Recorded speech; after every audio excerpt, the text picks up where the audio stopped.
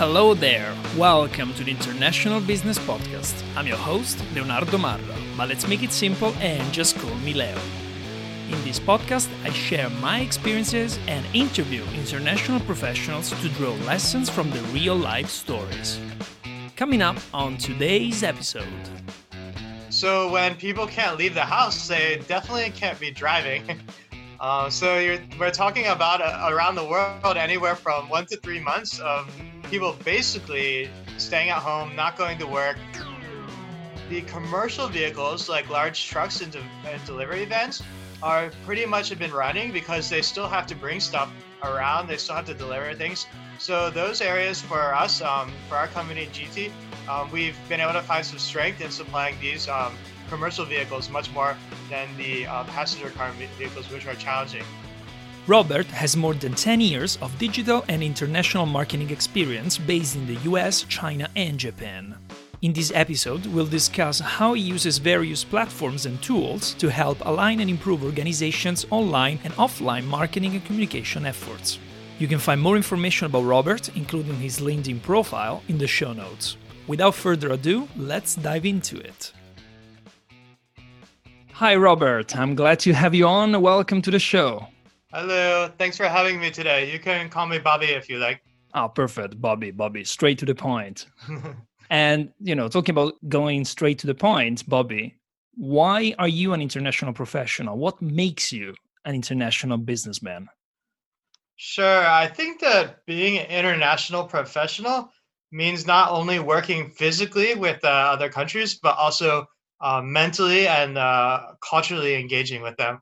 So I've tried to do that by spending some time in Japan and China, and also traveling to many countries for the business and work, and also having us try to study the language and having a mixed coworkers and even a mixed family, and also spend some time with groups like American Chamber of Commerce as a member and things like that. So I think right now, especially with the rise of the nationalism in the world and with the COVID-19 situation, it's been a very tough time as an international professional in some ways. And especially, between the US and China, there's also specific challenges. So I think that right now it's really important to have international professionals to bring people together through business and through personal relations that everybody can understand. You said nationalism, and per se, nationalism is not a bad thing. But when it is maybe, let's say, too strong, yes, it becomes a problem. And international business could be one of the antidotes, I guess, to nationalism, because we can get together so many cultures, businesses, you name it, and when we're so connected, I think we tend to become less nationalistic. Wouldn't you agree so? Yes, I definitely agree. And I think a lot of the cases where that people are tend towards this type of nationalism is they don't completely understand the other cultures. And if they do meet people and visit those places, then actually a lot of times they change their mind. They realize, okay, maybe things aren't so simple like I thought. So I do agree with you totally about that. And apart from nationalism, the other problem that we are all experiencing now is coronavirus. I don't want to talk about coronavirus for the next 20, 30 minutes with you, but but I think it is important to talk about it because business is so much influenced by it. And what is happening? So first of all, how do you say automotive, auto tire industry? How do you name your industry, Bobby? So the general industry would be automotive, because that includes car manufacturing and also components and also tires, which we're in. So we're a little bit of a specific area of that, but it also covers the whole industry too. Okay, so I will say auto tire industry is kind of a branch of automotive in general. Will that be correct? Yeah, sure. And they follow each other pretty closely. So yeah. Okay. So what I would like to know about, Bobby, is what is happening in your industry because of the virus? What's going on? Right. So as you can imagine, the virus has not been great for the the automotive industry, to say the least. I think there's two main areas to consider that very negatively affect the automotive and tire industry because of the virus. The first is the actual lockdowns and the at-home situation. So when people can't leave the house, they definitely can't be driving. We're talking about around the world anywhere from 1 to 3 months of people basically staying at home, not going to work, not going doing events and things, and they're really not putting on miles to their car, which of course would affect the purchases. The second is the generally the bad economy is people don't want to spend the money on the big things, which includes the cars and even changing tires. Sometimes they'll put it off. So you see in the passenger car market, especially, there's been a really steep drop off in the sales. And now in China, actually, the last month and in April, May, then it starts to improve a bit, a little bit, after really bad, very, very bad February and March. But then you have otherwhere internationally where it's dropped off very badly these months too. So it's a continually challenging time, and it seems like it will get some better, but it's going to be a little bit. On the positive side, though, the commercial vehicles like large trucks and delivery vans are pretty much have been running because they still have to bring stuff around. They still have to deliver things. So those areas for us, for our company GT, we've been able to find some strength in supplying these commercial vehicles much more than the passenger car vehicles, which are challenging. Yes, disruption always, I mean, disruptions always bring opportunities, but it's not always easy to find these opportunities. And you said that, because people had to work from home for weeks on end. I don't know about you, but I didn't go out for like 6 weeks in a row, like between February and March, something like that. And I was working from home like probably another, I don't know, tens of millions of people around the world. And since you're an expert of digital marketing, how have companies used digital marketing activities while being stuck at home? Yeah, that's a good question. And actually, this is one of the few positives I think we can take from this coronavirus situation is that the digital understanding of the public and of companies has really gone up a lot, including even traditional companies are now using it a lot more. Everybody knows how to use Zoom now, use the online calling communications. So that's really good for internal and external communications. Meanwhile, also a lot of companies have been ramping up their digital activities because they can't do in the market activities directly during that time. So, like for us, example, we launched a new website, our new global website during that time. We've optimized social media more, working on promoting video more, some things like that. Also, a lot of companies have been growing in the areas of e-commerce. Online sales are doing really well. So you see these online tech companies actually have been their profits and their revenues have gone up during this time, which is good for them. While a lot of industries have struggled. Yeah, so I think that this has challenged companies to think of new ways to engage with their customers in a more closer and a more personal way. I take that before the virus, you were traveling a lot. You were traveling extensively around the world. And how many countries have you visited for business meetings, Bobby?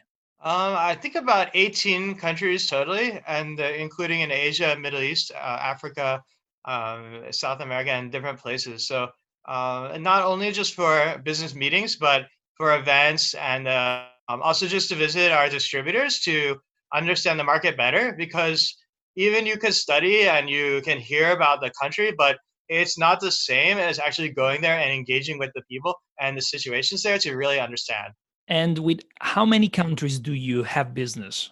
For us, our company, we distribute to more than 130 countries. So, of course, the different degrees, some a lot more than others, but I've worked in pretty much all the regions at some point, and a large amount of those countries too. Let me ask you this, Bobby. Because you deal with such a wide range of cultures, what are your main challenges when doing this? And do you have a system in place to formulate a cross cultural strategy? For sure, there is some difference in the cultures, and the challenge could be some misunderstandings, and communication differences. Some of just the way that people act in different places is different, and you need to learn and adapt to it. Of course, usually it ends up being somewhere in the middle that people adapt to from both sides. So even in our office, most of my coworkers are Chinese. So I also have to make sure that we understand and communicate clearly on the topics. But actually, in general, I found that the positives have far outweighed the challenges. I don't think it's too bad because no matter where you go, people are mostly the same deep down. They're generally friendly, and they don't care as much about the political differences and the governments as some people would think. In my opinion, maybe because I've been working with more business people, that's the case. But still, I think it's the truth. So I think it's really one of the best things about doing international business is meeting people from all over the world and becoming friends with so many places you could never imagine that you would meet people from. For instance, you said, talking about political issues. I do a lot of business with the UK. And while the Brexit conversation was going on, actually, I had some fun while I was, able to travel around the world and go to exhibitions. And every time I met a potential customer or a customer from the UK, I would always ask, you know, what they thought about Brexit. But I always stood that conversation, just to know how business would affect them. But at the end of the day, whether they were pro or against Brexit, that it didn't matter. So we were, even if we were talking about something political, strictly political, is at the end of the day, because we are business people, even if we were thinking the opposite, it was still interesting to have a conversation. I agree with you. No matter what, when we are doing business, whether we are agree or not on politics, it doesn't really matter. I mean, most of the times it doesn't matter. We can still have a conversation. It's not that you think about this and I think about the opposite, then we cannot do business or we're going to hate each other, which sometimes it seems from the media, it seems that, you are for A party, I'm from B party, so we cannot do Right. business or we're going to hate each other. No, actually, I do a lot of business with people that apparently we shouldn't like each other, right? Right. And moving on to social media. When people say social media, we will think about Facebook, Instagram, or I don't know, WhatsApp. But in China, there are many different online and social media channels compared to the rest of the world. And what are the challenges? How can a global brand handle this? Because they may have to deal, if they want to do business in China, they have to deal with channels that they don't know anything about, that they don't have them in their home country. Right. That's a good point. Actually, yeah, there really are two different worlds of the social media. Basically, the China one and the Western or maybe other one kind of. So in the China one, there are big platforms like WeChat and Weibo. These are extremely popular, and then there's hundreds of other social media and e-commerce apps that you won't find too much out of China, with some exceptions. Then, of course, outside of China, you have the ones like you mentioned: Facebook, YouTube, Instagram, even a platform now TikTok, which has become huge in U.S. and Europe lately, is actually is a Chinese company, but the Chinese version is called Douyin, and that is completely separate from TikTok and has different rules. So they're basically two different platforms, even within their own company. Do you have TikTok? I know about it, but I don't have it. I've never even tried it. Do you? I've played around with it, but we don't really use it for much for business side. But I just mainly to see what the hype of it is. But I didn't use it that much, to be honest. So what should a global brand do in order to handle the China business if they have to use the social media channels present here? Correct. Yeah. So really, for a multinational or global companies, you have to have a strategy for both, which includes the differences between them and how they are also working together. Like you need to have a consistent brand message across both, but you also have to adapt. You have to adapt to the language difference. You have to adapt to the cultural difference in some case. So I definitely think if your company has a presence in China, you really need to hire some good local social media people, or engage with some agencies that specialize in doing this. Otherwise, you'll definitely fall behind in the market because it's so important in today's world. Due to your over 10 years of experience in marketing and digital, What are the trends that you see happening in digital and social media? Yeah, I think a few key areas are definitely growing. One that's consistently growing is the trend towards mobile, mobile phones, tablets. Instead of targeting to desktops and laptops, now everything a company does has to keep a mobile and tablet in mind. So everything has to be friendly for those, whether it's the website, social media. It's really important to focus in for the mobile users. Another area is video marketing, which especially short videos. Now in the social media is becoming more and more popular, and those really get more attraction than just text or images. I find, and now actually a lot of these influencers or KOLs as they call in China, key opinion leaders.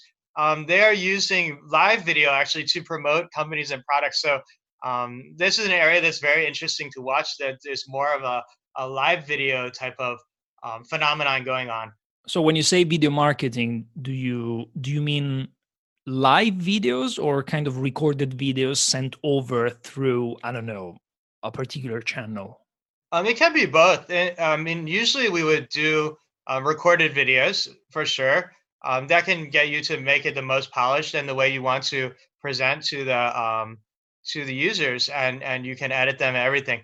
But as I mentioned, the live video is kind of a new phenomenon that's especially being used with influencers to kind of make a build a more personal connection between maybe some product and the end users that is becoming a bit more popular.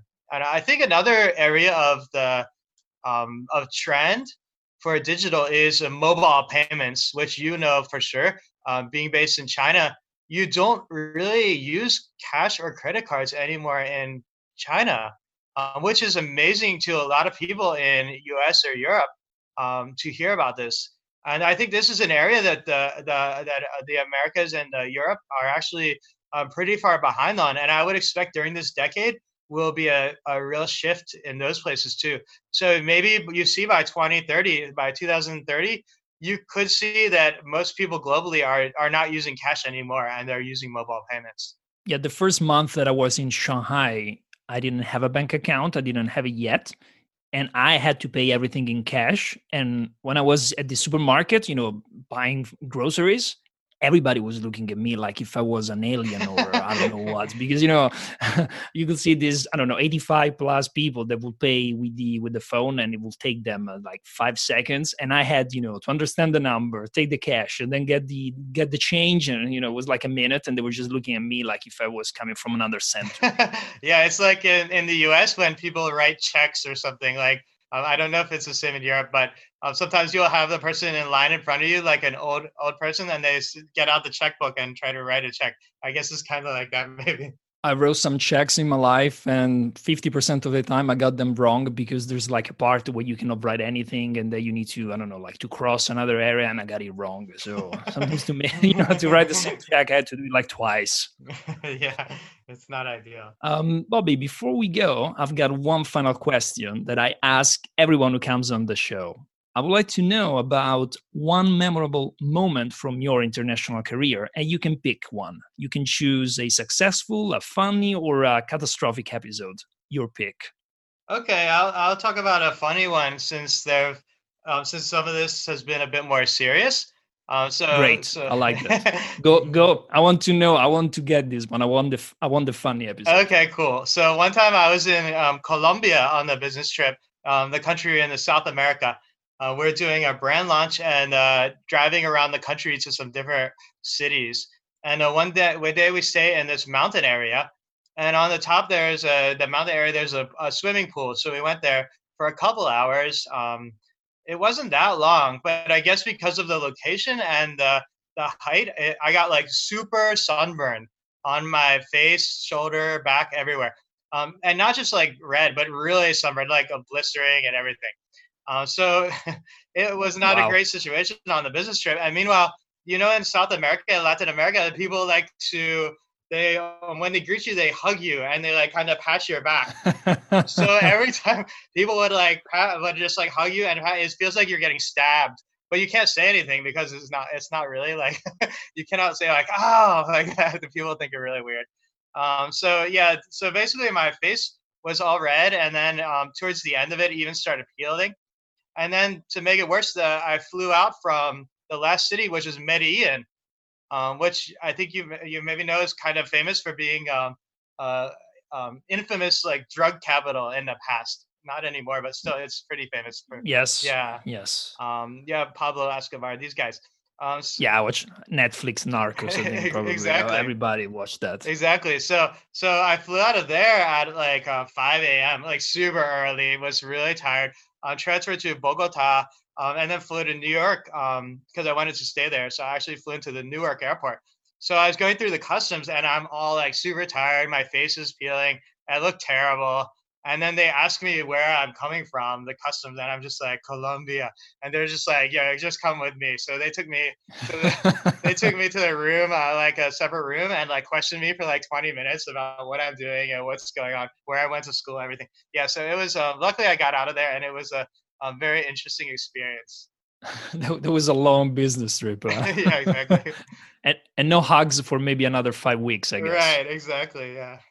Okay, look, Bobby, before we go, who should connect with you?